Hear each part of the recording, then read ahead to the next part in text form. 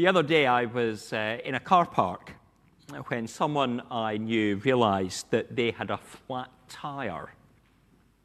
Now, of course, pneumatic tires, as the name suggests, need air within them.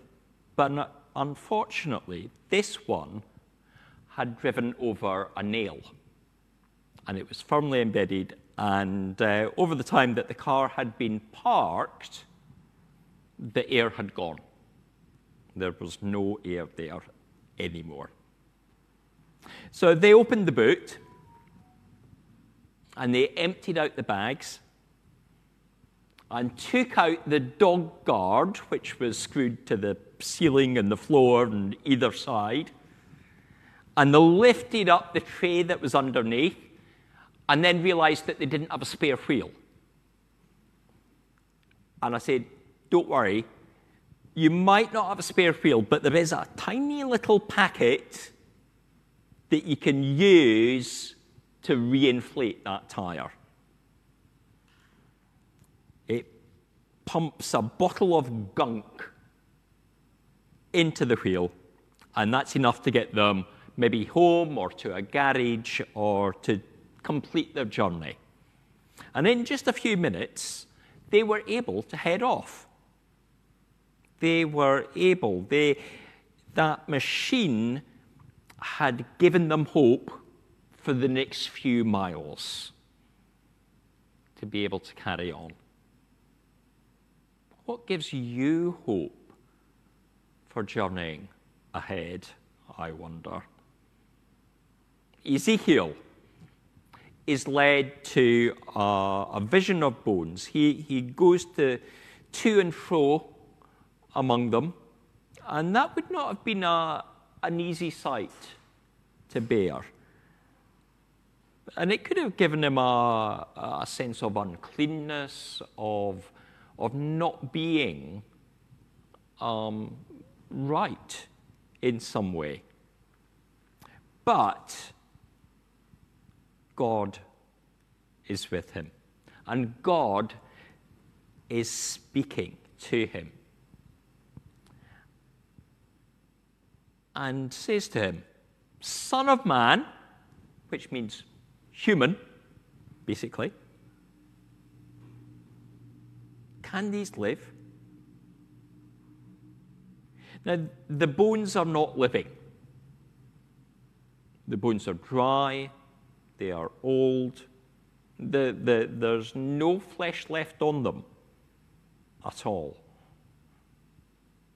But with God, anything is possible. With God, anything can happen. And the skeleton can have tendons, and they can be covered in skin. But life is more than flesh and blood. And the Lord breathed and brings life. We are reminded here perhaps of that poetry of Genesis 2. As Adam was molded, brought together from the dust of the earth, and the Lord breathed into the man's nostrils. But we're talking here in Ezekiel far more than one person. It is a nation that is before the prophet. The nation that were called to be God's people. But they had become lost on their journey. Lost unseemingly without hope. But they are not abandoned. The Lord calls out to them. The Lord calls out by his word and by his prophet. And the vision of bones will not spring to life by themselves, for they need God's Spirit inside them. And as God reclothes the skeletons with muscle and sinew, that prophecy comes from Ezekiel. When God is ready to do something, when God is ready to do something in his power, he expects us to play a part. When he considered wiping out humanity, he called Noah to build an ark. He chose that human family to preserve life. But Noah had to work at it. He had to construct the ark. He had to tend the animals. He had to know when to get back on terra firma. He had to do those human actions. As the people were led out on the Exodus, he gave instructions to Moses to hold high his staff and to reach out with his hand for the sea to part. It wasn't Moses that was parting the sea. It was God's power that was parting the sea. But yet it required Moses to act. God wanted Moses to do things. The Philistines were invading. They were taking over. And they had a mighty warrior, Goliath. God could have slain down. He could have made Goliath drop in an instant. But it needed David to step forward with a pebble and for that stone to be slung. And then on the day of Pentecost, 3,000 were added to the number, because when the Spirit came upon Peter and the other disciples, they responded. When the Spirit comes, when it's God's timing, people also have to act. Throughout history, God brings forth the moment, but he uses people to bring his kingdom. Ezekiel sees a vast army in the valley. An army that, had it been in place years earlier, could have resisted Babylon and seen the temple stand rather than fall. The destruction of Jerusalem came at the hand of invaders, but it had not been inevitable. But the people had not been true to God, and exile was the result.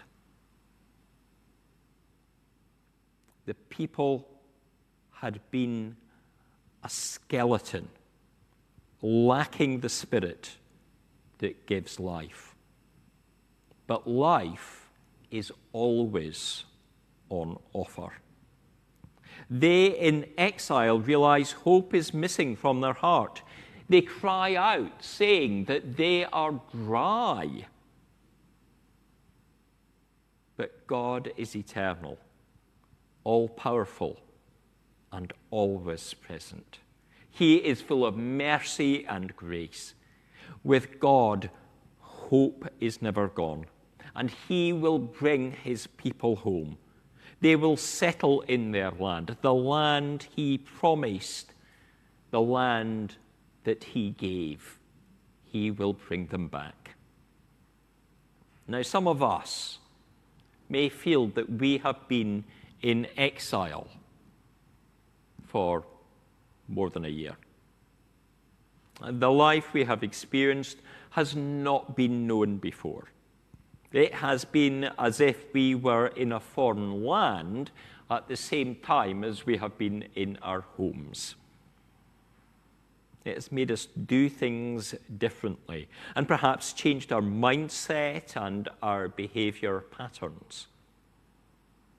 Earlier this week, my family were visiting Emmeline's parents for lunch. And as we arrived, my father-in-law shook my hand. Because we're allowed to touch sometimes again now.